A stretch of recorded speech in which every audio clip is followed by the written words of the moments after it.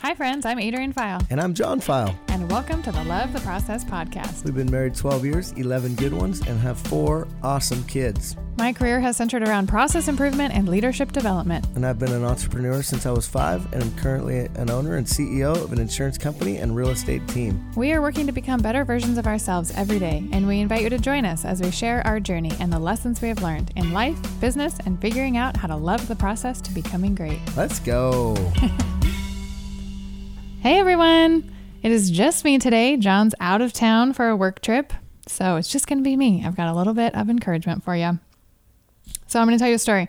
So this weekend I was working in the girls' room and I was working in their closet, and I was really just looking for Malibu's swimming suit.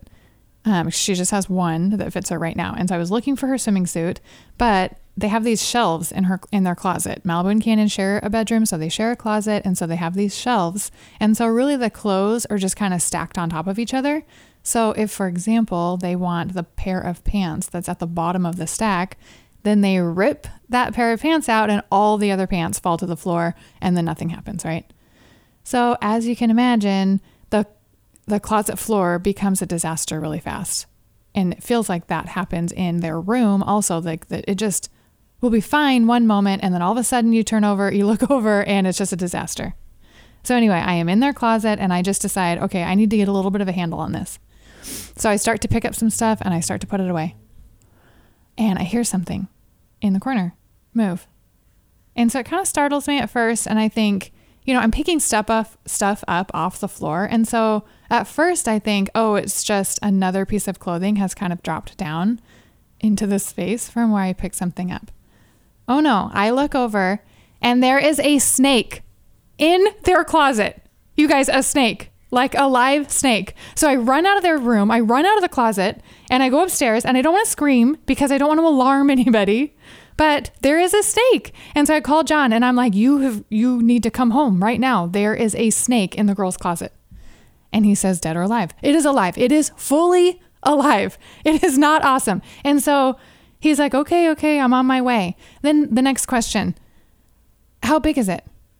Okay, for your reference, if there is ever a snake in the house and someone is telling you there is a snake in the house, it does not matter how big it is. It wasn't very big. It was tiny. It was like a garter snake. It wasn't that big of a deal. However, there was a snake in my closet and it was freaking me out. So John comes home. He's going to look for it. As he's starting to look for it, he's leaving town the next day. And I tell him, if you do not find this snake, I am burning this place down. You cannot leave with a live snake in this house. So he takes a while. He finds it. It ends up being like a small garter snake. He gets it outside. He doesn't want to touch it either, by the way. I wasn't the only one that was freaked out about the fact that there was a snake inside the house. So that brings me to my encouragement for you today. If there is something in your life that is getting out of hand, that is coming to a point where you need to address it, and it is stressing you out, I want to give you some encouragement. First off, you are not alone. People, I have snakes in my closet. And no, we don't live in like this dirty place all the time. It's just that things can get out of hand really fast. And I feel like when things get out of hand, sometimes it makes you ignore them even more because it's feeling out of hand. And so then you continue to turn your cheek from it. You look away, you start to ignore it. And then it just gets worse and it gets worse. And so I want to encourage you, you are not alone in that, but at the same time, we can take action. And so the second thing is you have the ability to be able to change that. It is your decision to turn the other cheek, to look away, or it is your decision to address it. I believe that there is something that we can do. Is he showing up? Sorry. Tiger is in the background talking, so I just want to make sure he's not being too loud. You can cut that out if you want.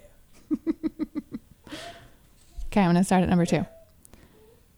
Okay, so number 1, you are not alone. Again, I have snakes in my closet. Obviously, we all get there sometimes. But number 2, you have the ability to do something about it. I feel like I needed to turn around and I need to understand what were some of the excuses that I was making. And so I encourage you to do that. What are the excuses that you're making? For me, it is laundry. Like laundry just gets out of control. We have a lot of kids. And so these are the excuses that I make. Oh, I have 4 kids. I work full time. People are constantly outgrowing stuff, but the kids are far enough apart in age to where I don't like to throw things away because it can be for the next kid, right? I don't want to waste my money later. That's another excuse as to why we have too many clothes that are falling into the floor in the girls' closet and hiding snakes. There are just many, many, many excuses. And so I encourage you to find out, like dig deep, what are the excuses that you're making so that you can really identify those. Is it something to do with your health? Are you ignoring something within your health that you know is getting out of control? Is it your car? Some people, they're not able to keep track of their car, and so it's constantly breaking down or it's constantly full of trash. Is it bills? Are you just letting things stack up and then it stresses you out even more to think about it, and so then you ignore it even more? Do you need to get a hold of your finances? What is it? What is that thing that is getting out of hand that you are allowing pile up and then allowing to cause stress within your life? You have the ability to be able to make a decision on whether or not it's going to stress you out. And the way for me to stop it from stressing me out is by actually taking action on it. And so I need to identify what my excuses are so that I can acknowledge them, but then also move them to the side and realize that that's just an excuse of me not moving forward. And so today, I just really want to encourage you guys that if there is something that's stacking up, that you take the first step. And so for me, taking my first step on that day, as I started to I freaked out afterwards. And then I just needed to say, you know what, there are too many clothes here. We need to just donate some. I need to stop saying that I'm going to save all of these for the next kid, especially if they're not being worn right now. What makes me think the next kid is going to wear them?